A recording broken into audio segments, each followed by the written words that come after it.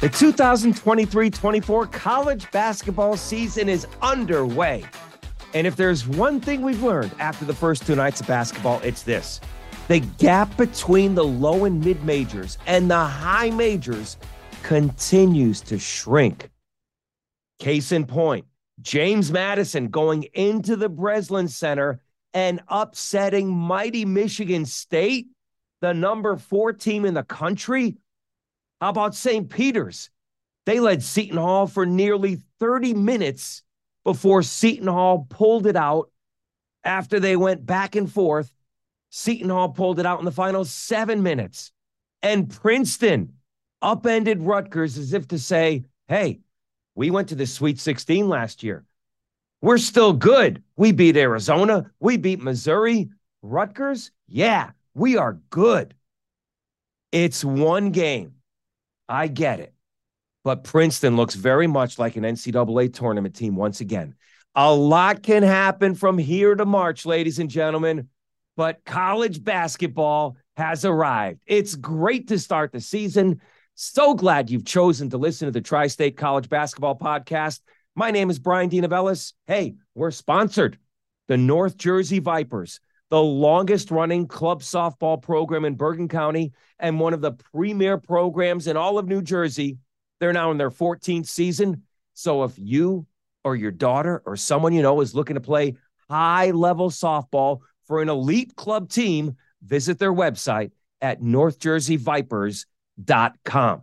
Speaking of high level, let's begin in Trenton, where Princeton picked up right where they left off last March, beating a high major. But can I just get this off my chest before we talk about the game? If we have this game again, and boy, do I really want this game, I'd love to see more of all of these teams in New Jersey. The Seton Halls, the FDUs, the Riders, the St. Peters, the Princetons, the Rutgers. All of them somehow play each other. Maybe it doesn't happen in 1 year, but maybe it happens over 2 seasons.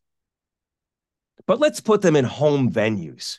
I mean, with all due respect to Trenton, this stadium, this arena, at once, 20 years ago was pretty good, but it could not hold this event.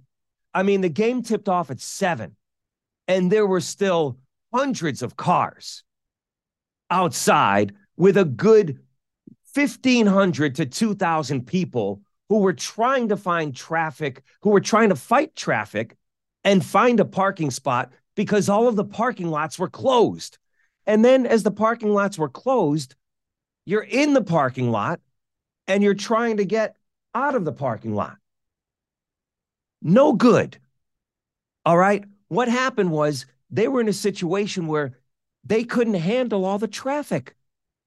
And it's just unfair to play a game like this, of this level, of this magnitude, and have parking issues. Are you kidding me? And I'm not even talking about the inside of the arena. The inside was fine, okay? I mean, it's a little dark in there for my tasting.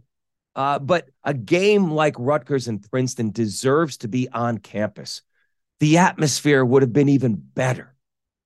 Okay, so that's just something that I wanted to get off my chest, but I'm really hoping, and I know the coaches are saying all the right things, and that they would like to keep these rivalries, these New Jersey games going in some capacity.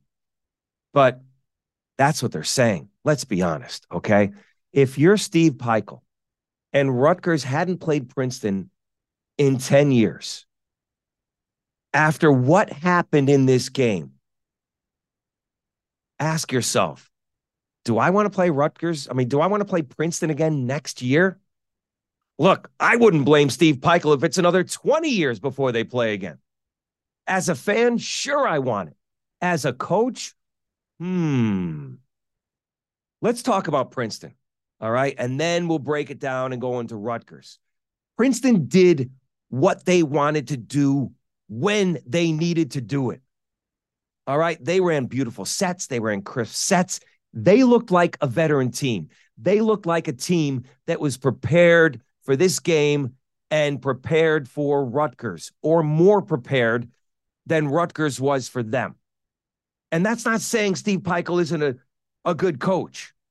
But for some reason, and I have my theories, mostly because Princeton had their key players back with, okay, they didn't have Tosan Awoma. I get it.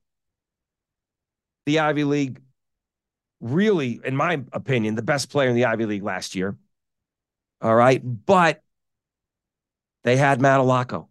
They had Zach Martini. They had Caden Pierce. 3 key starters and players for that Sweet 16 team. And did you see what they did? Alaco, 21-9. I mean, he's looking like the early favorite. I get it. It's one game. But he is in the Ivy League Player of the Year discussion. And Caden Pierce, is there a better rebounder for his size in all of college basketball than Caden Pierce? I mean, the dude grabbed 15 rebounds. He's 6'6". He's going up against Cliff Amori. He's going to go up against Antoine Woolfolk. 6'11", 6'9", 6'10". And he's grabbing 15 rebounds. That's will. That's desire. That's knowing angles and trajectory and anticipating where the ball's going to go. All right. That's a guy who wants it, who wants rebounds, who goes after everyone like his life depends on it. That's the guy I want on my team. All right. So Princeton did what they needed to do, and it seemed like Rutgers couldn't stop them. They look like the bigger team. They look like the stronger, more physical team. I mean, these are men. These guys are hitting the weight room. Look at Princeton, and the muscles are there, all right? And they're big. They're 6'4", 6'5". They're not 6'2", 6'1". They bullied Rutgers in a lot of ways. Now, listen, Rutgers didn't help themselves by missing 14 layups. They got to the rim.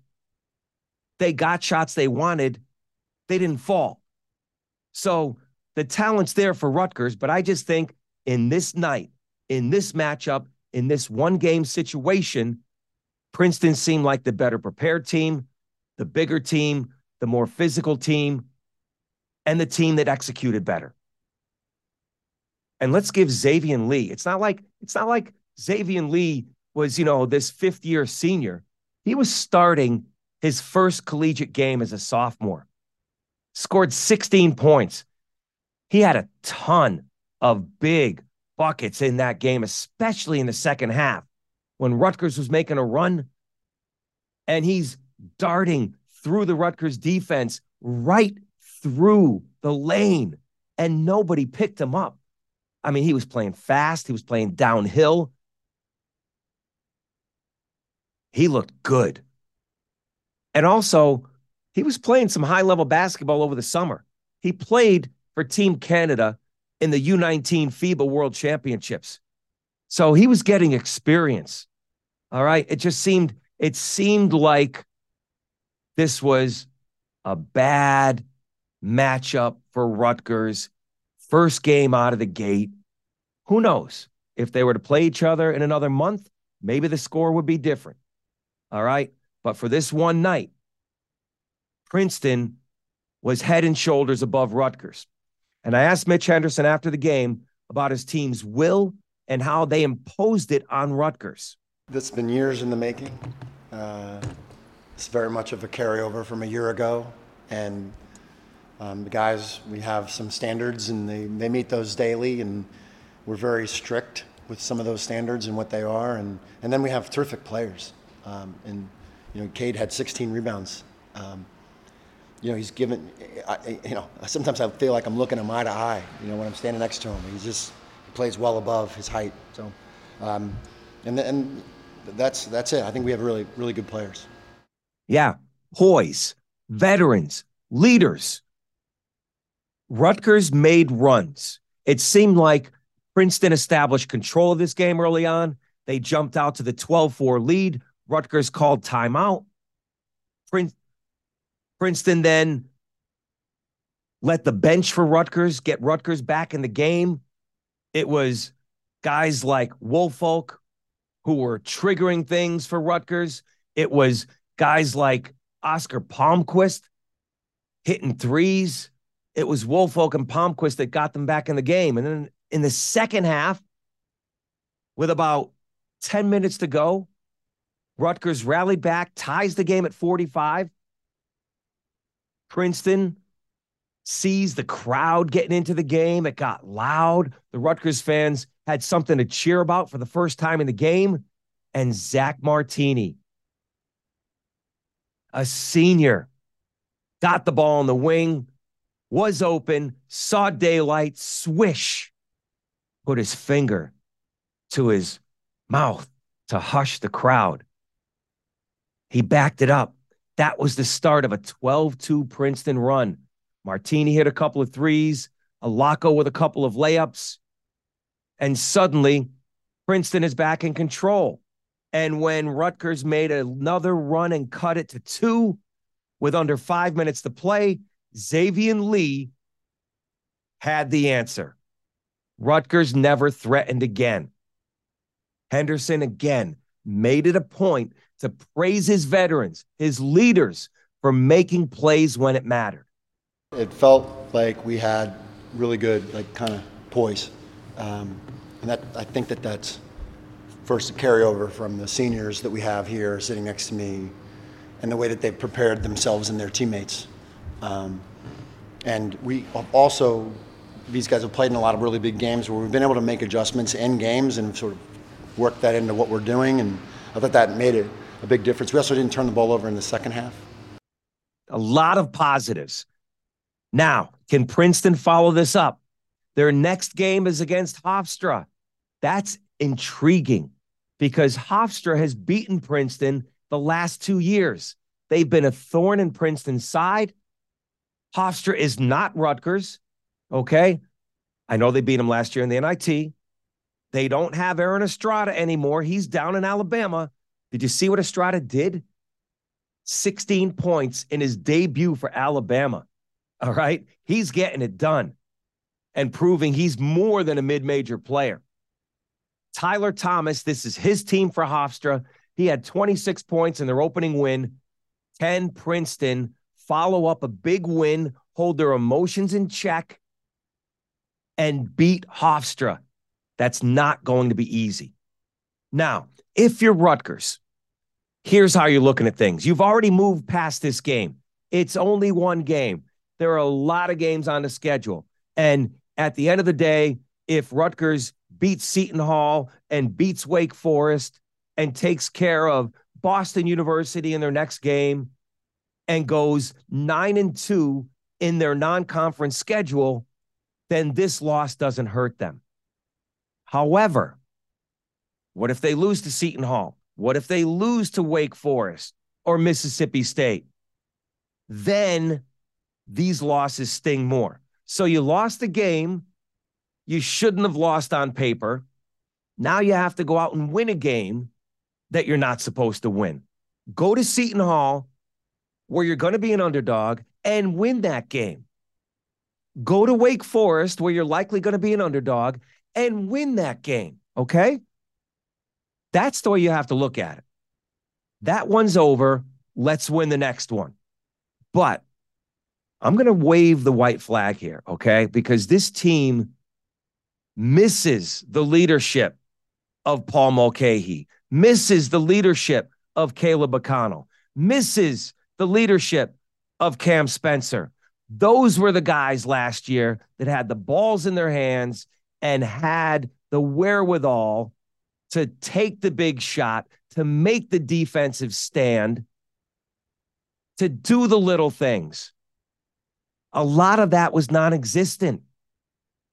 No matter how much talent you have, no matter how much you want to play up tempo, sometimes the other team, in this case Princeton, has a lot to do with what you're not able to do. And when your guards are undersized compared to Princeton's, you have to find a way to get past them, get to the rim, pull up jumpers, use your speed, and finish.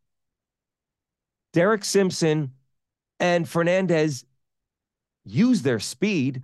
They had good looks. They didn't knock down their shots.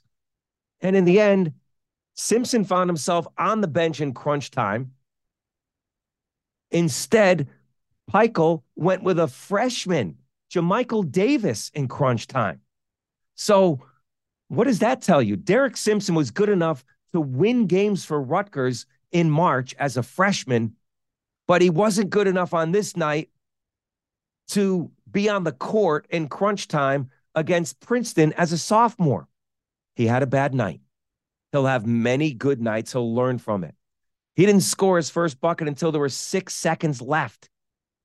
Noah Fernandez tried. He tried to impose his will on this game, but I think in the end, his shots weren't falling. I saw at times he tried to bring his team back, but either you make your shots and you don't. He didn't. So in the end, Rutgers guards got outplayed, outscored, outmuscled. They're going to learn from it and they're going to grow from it. There are some growing pains, okay? This team, without question, right now misses those players, but they have to find a way. Who are the new leaders? Cliff Amory's the best player. I don't know if he's the right leader for this team. Maybe it's Mawat Mag, but he's on the bench and not on the court. He may be a month away. So who are the leaders going to be until that? Is it Andre Hyatt? Is it Derek Simpson? Is it Fernandez? I don't know. Somebody needs to do it. All right. Cliff Amory was passing out of the double team. He was recognizing when Princeton was doubling down on him. There were times he was finding the open man. They were missing shots. Rutgers needs to finish. They missed 14 layups, missed 2 dunks. And after the game, Steve Pikiell, he's always a stand-up guy. I love him. He offered no excuses after the game, said it's on him to get his team better prepared. I knew this would be a real difficult opener for us. Have no tape of them. You know, whenever you go into a game like this, you like to be prepared. You know, tried to do the best you can off of last year's tapes. They changed up a lot of stuff, the screen coverage. I got to give Princeton a ton of credit. They did an unbelievable job, well coached. They're a Sweet 16 team. And it's on me to have our guys more ready. It was 12-4 out the gate. Can't start off a game like that. Do like our teams fight. We fought back. They did a good job of offensive rebound. You know, they kind of space you out. If you really know basketball, they take threes or layups. They space you out and they take threes, so it's long rebounds that come off the rim. And they can track them. You can always track a three when you shoot it. And our guys didn't do a great job of putting bodies on bodies. And then obviously, you know, us not finishing around the basket hurt our, you know, defense too tremendously. So, you know, we got to out-rebound teams like that. We got to make sure, and it's, you know, less possessions in a game like that. They were running a lot of clock on all their possessions. We're trying to get up and down a little bit. So I think you can learn a lot. And I like, you know, I got my young guys some minutes. I got some other guys in the lineup. And it's a tough game. It's a tough game for young guys because it's just a lot of different actions. But better days ahead for us. So what positives were there? I love the play of Antoine Woolfolk. He was active. He was around the rim. He was making things happen. He brought energy. He brought attitude. He brought toughness, had 10 points, fell in the second half and hurt his back. I don't know how much it affected him. He wasn't the same after that. Loved what I saw out of Oscar Palmquist. He was the only Rutgers player who was able to hit more than 1 3 on the game.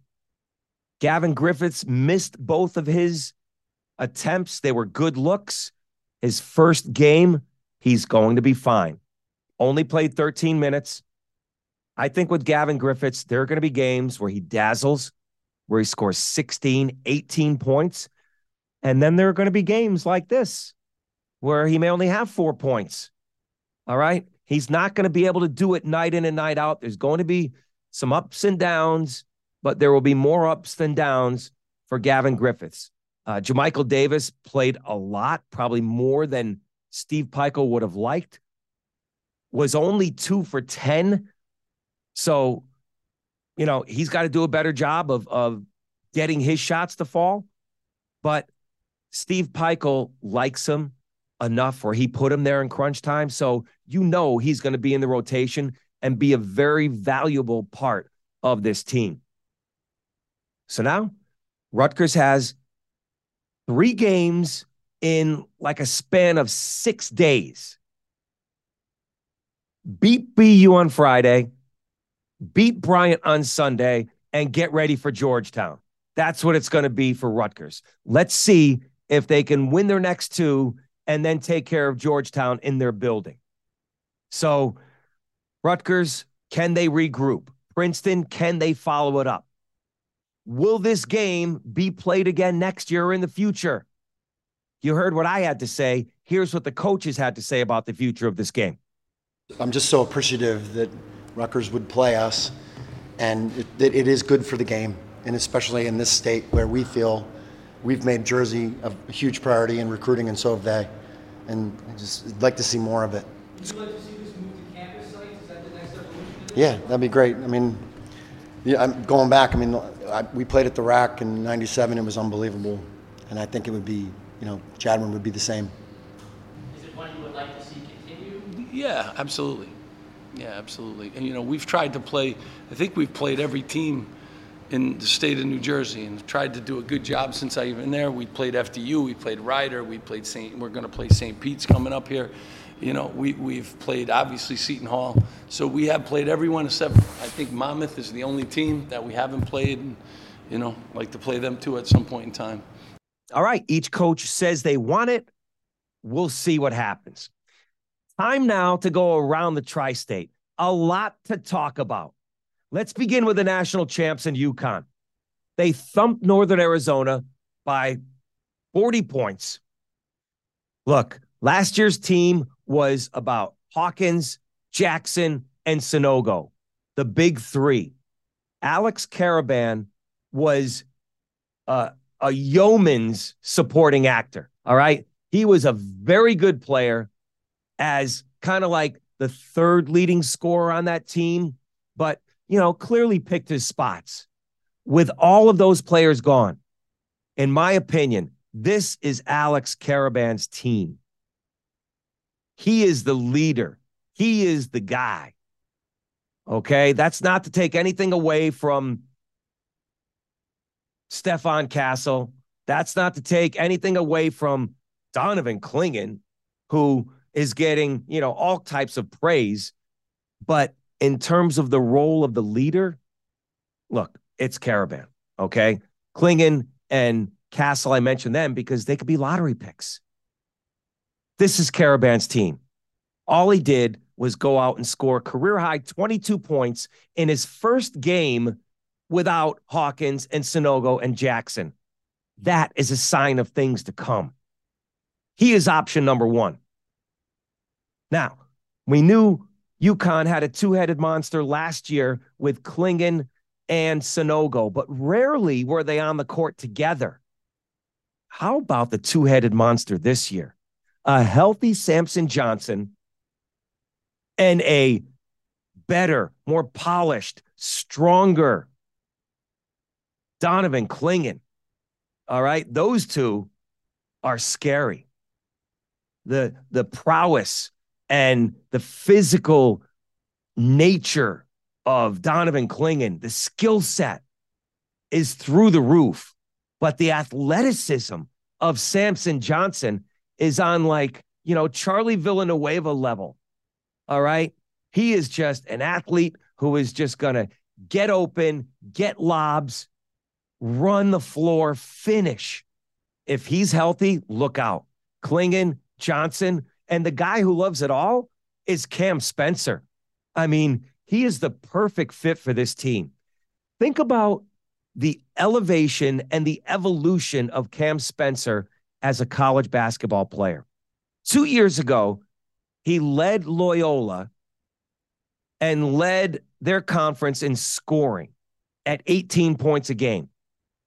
He goes to Rutgers in the Big Ten with veteran players, leads the team in scoring there, Now, his average went from 18 to 13, but still, he led Rutgers in scoring, hit 2 game winners to beat Northwestern and Purdue, felt like he was the man in crunch time. And now he takes that role as go-to leader, leaves Rutgers, and goes to UConn, where, let's face it, he's not going to lead them in scoring. He's not the first option, second option, third option. I mean, heck, he might end up being the 4th or 5th leading scorer on this team. And you know what? He's fine with it. And he's good at it. I mean, he's throwing alley-oops. He's getting guys involved. He's a facilitator as much as he is a three-point shooter. He is just dynamite. He's a guy who is a veteran, is not afraid to put his ego aside, and does what's best for the team.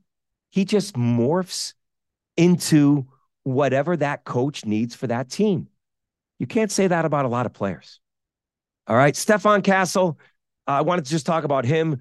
Made his debut, top 10 consensus recruit in the country, projected lottery pick. He will dazzle. Played 19 minutes, had 12 points. There are some games where you're going to be like, oh my God. All right. There were moments on the floor where he did that. But listen, UConn has the depth. They have the talent. They're only going to get better as the season goes on. Even Jalen Stewart. All right. If you don't know the name, he was a top 70 recruit. He's going to be a very good role player for this team. All right. Not going to be a starter, but Jalen Stewart is going to contribute as well. So I can't wait to see UConn when they go up against Kansas. They're going to go up against Indiana next. All right. And then Gonzaga, North Carolina. It's going to be really fun to watch them in the preseason and see how they evolve. All right. Let's talk about Seton Hall. How bad would it have been for Shaheen Holloway if St. Peter's, his former team, had come into his building and beaten him? Tell you what, St. Peter's was 7 minutes, 8 minutes from making that a reality. Because for the first 30, 33 minutes, St. Peter's imposed their will. They were the team that were hungrier. They were the team that were more athletic, more assertive. All right. But it took, finally, Seton Hall fans, you can exhale. Thanks to Alamir Dawes hitting 3 threes in a span of like 3 minutes, like only Al Dawes can do. All right. You're waiting. St. Peter's is winning at the 10-minute mark. They're winning at the 8-minute mark. And you're like, are we going to lose this game? Like, is this going to happen? Can someone step up and make a play, make a shot? Is this going to happen? And then Dylan Adewusu, the spark plug for Seton Hall. Shaheen Holloway said afterward, he's our energy guy. He helped spark the run. Dre Davis hit a big 3. Wusu getting steals, hitting free throws. Dawes hitting 3s. Richmond. What a game Kadari Richmond had. I'll get to him in a second. It was the Seton Hall veterans that woke up and made plays and pulled victory from the jaws of defeat. If you haven't seen it by now, and I'm sure you have, Kadari Richmond's numbers were freakish. And get used to it, Seton Hall fans. If he's healthy this year, it's going to be a norm. 18 points, 6 rebounds, 7 assists, and 6 steals. I said in my previous podcast, Kadari Richmond would be the leading rebounder on this team, leading scorer, and leading assist man. You can throw leading steals person in there as well. All right. I'm going to go on the record again as saying his average for the season will be 15.5 points, 5.5 to 6 assists a game, 5.5 to 6 rebounds a game, and 2 steals a game. So let's just round them up. 15, 6, 6, and 2. Somewhere in those averages. And if he does that, he'll be second team all Big East. Heck, he could put his name up there for first team. I'm not getting carried away, but he'll be one of the top 10 players in the Big East. He's got to stay healthy. It's a different Kadary Richmond. This is the Kadary Richmond that Seton Hall fans were hoping would be consistent last year. It's going to come this year. The cause for concern for Seton Hall is they have 4 players, 4 they can count on, 4 players that are going to average in double figures. Where is the other production going to come from? Somebody, Sanders, Coleman, Tubeck, somebody needs to step up and be another person, another option off the bench. The centers, Bediako and Hutchins Everett. It's a work in progress. They are not Big East caliber centers, but they have to play like it. Can Shaheen get them there? Can they average between the two 12 points and 8 rebounds? Can 2 centers average 12 points and 8 rebounds? I think that's the ceiling. It might be more like 10 and 6. I don't know if that's good enough. Can they average 12 and 8? That's the goal. And that's not asking for a lot, but it might be asking for a lot from those 2. We'll see. Fairleigh Dickinson, congratulations to Jack Castleberry. How about the win going into Buffalo and beating Buffalo on the road 92-86? That is a big time win for the Knights. They lose their coach. They go to the NCAA tournament and pull off one of the biggest upsets in my mind, for my money, the biggest upset in NCAA tournament history. Castleberry takes over the program. Tobin goes to Iona, and they get a win on the road. Jack Castleberry, his first career coaching win. How about that? Props to Joel Emmanuel, finished with a career high of 24 points and 11 rebounds. FDU coming off a huge win, and they're coming to Seton Hall and Walsh Gymnasium on Saturday. So Seton Hall is going from a rock fight, grinding game, just rip my teeth out, root canal type of a game against St. Peter's. And now they're coming up against high-flying FDU, who has all the momentum in the world. Could be a very, very interesting game at Walsh. We shall see. St. John's. Boy, oh boy. You talk about attention, national media, Rick Pitino, the Big Apple. I mean, it was like he was meant to be here finally at 71. This team did not disappoint in their debut. All right. There were issues in the preseason. There were injuries in the preseason, especially with Jordan Dingle. Joel Soriano sat out. The loss against Division II Pace. Guess what? I said, hey, there's cause for concern, but I also said, slow down. That game doesn't count. This one counted. And when the lights were on at Carnesecca and the ball was tipped, St. John's played a Rick Pitino style of basketball. They hit threes. They shot threes. They hit threes. They defended the three. They got out in transition. I know it was Stony Brook. This team's going to be a solid team. For one night, this is exactly what St. John's needed. All right? I was impressed. You talk about impressive. Chris Ledlam. All right? I had seen him play at Harvard. I mean, this is a man. This front court of Joel Soriano and Chris Ledlam is going to be dynamite. Double doubles for both of them. 16 and 14 for Ledlam and 22 and 11 for Mr. Double-Double himself, Joel Soriano, who, oh, by the way, I mean, Did he look trim? Did he look muscular? Did he look chiseled? I mean, he is in great shape, Joel Soriano. Hats off to you. Their front court's going to be fine.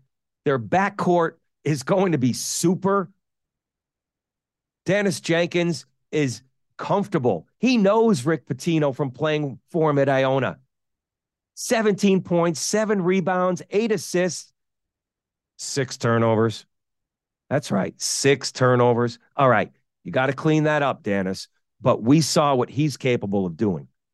He is the facilitator who also knows how to shoot the ball and take his shots when they come. And the fourth big player on this team, we saw a glimpse of what he can do. He's still clearly not healthy and 100%, but Jordan Dingle showed you why he was the Ivy League Player of the Year, why he led the Ivy League in scoring at Penn. Only played 20 minutes. He did what he needed to do. He showed flashes. He got in there. It'll take him a couple of weeks to get his legs under him. He's going to be fine. Johnny's looked real good. They check all the boxes. Now they have 6 days to prepare for Michigan on Monday in their first game at the Garden. That is going to be some atmosphere. Now, it's not a great Michigan team. Hunter Dickinson has moved on. It's still very good. It's Juwan Howard. It's Rick Pitino. Big time early season matchup between 2 Power 5 teams. Yes, I said Power 5 because the Big East, for my money, is if they're not the first best conference in the country, they're the second best. Me, I'm putting him at number 1. All right. So St. John's, great debut. Iona, another team I want to talk about. The preseason favorites in the Colonial Athletic Conference is Charleston, a team that went to the NCAA tournament last year. We wanted to see what Iona could do with 11 new players. They only had 1 returning player in 7-footer Osborne Shima. They had a new coach trying to gel all these players in 3 to 4 months, and they nearly pulled off one of the biggest upsets outside of James Madison and Michigan State. They put themselves in position to win. Weza Panzo got a pretty good look at a 3. The ball hit the rim, nearly went in. Iona would have won the game. Instead, they lost 71-69. I'm not into moral victories, but man, oh man, this team showed me a lot, all right? They have a lot of transfers.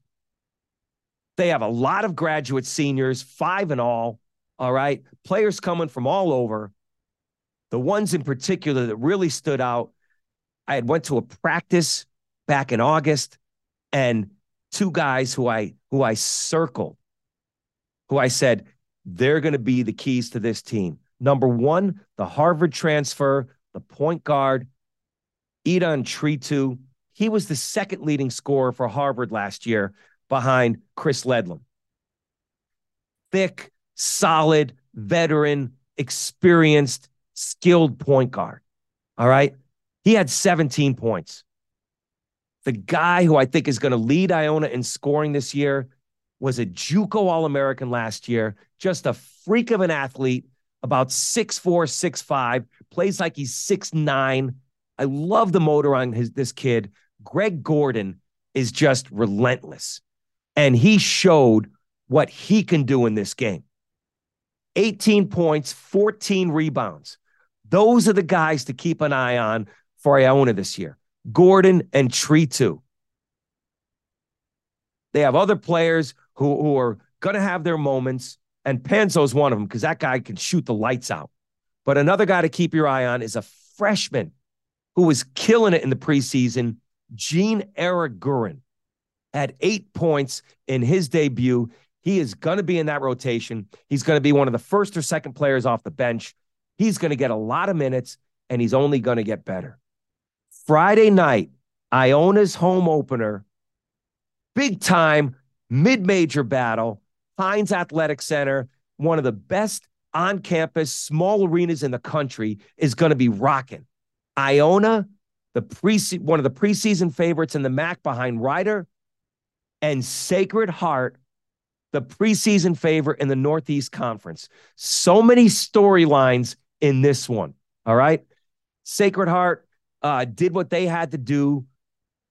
They won their opening game, had a laugher against Sarah Lawrence. Nico Gillette, the preseason player of the year in the Northeast Conference, has been injured. Anthony Latina told me he was not going to be in the starting lineup. He wasn't. All he did was lead the team in scoring, coming off the bench, 24 points a game, or 24 points in that game. This team, like Iona, has a lot of veteran players. Between Iona and Sacred Heart, you have 8 graduate seniors and 5 seniors. That's 13 players who are 22, 23, 24 years old. They're men. This is Anthony Latina's best team ever.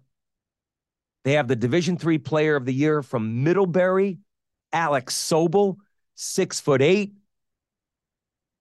In his Sacred Heart debut, put in 12 points and 10 rebounds.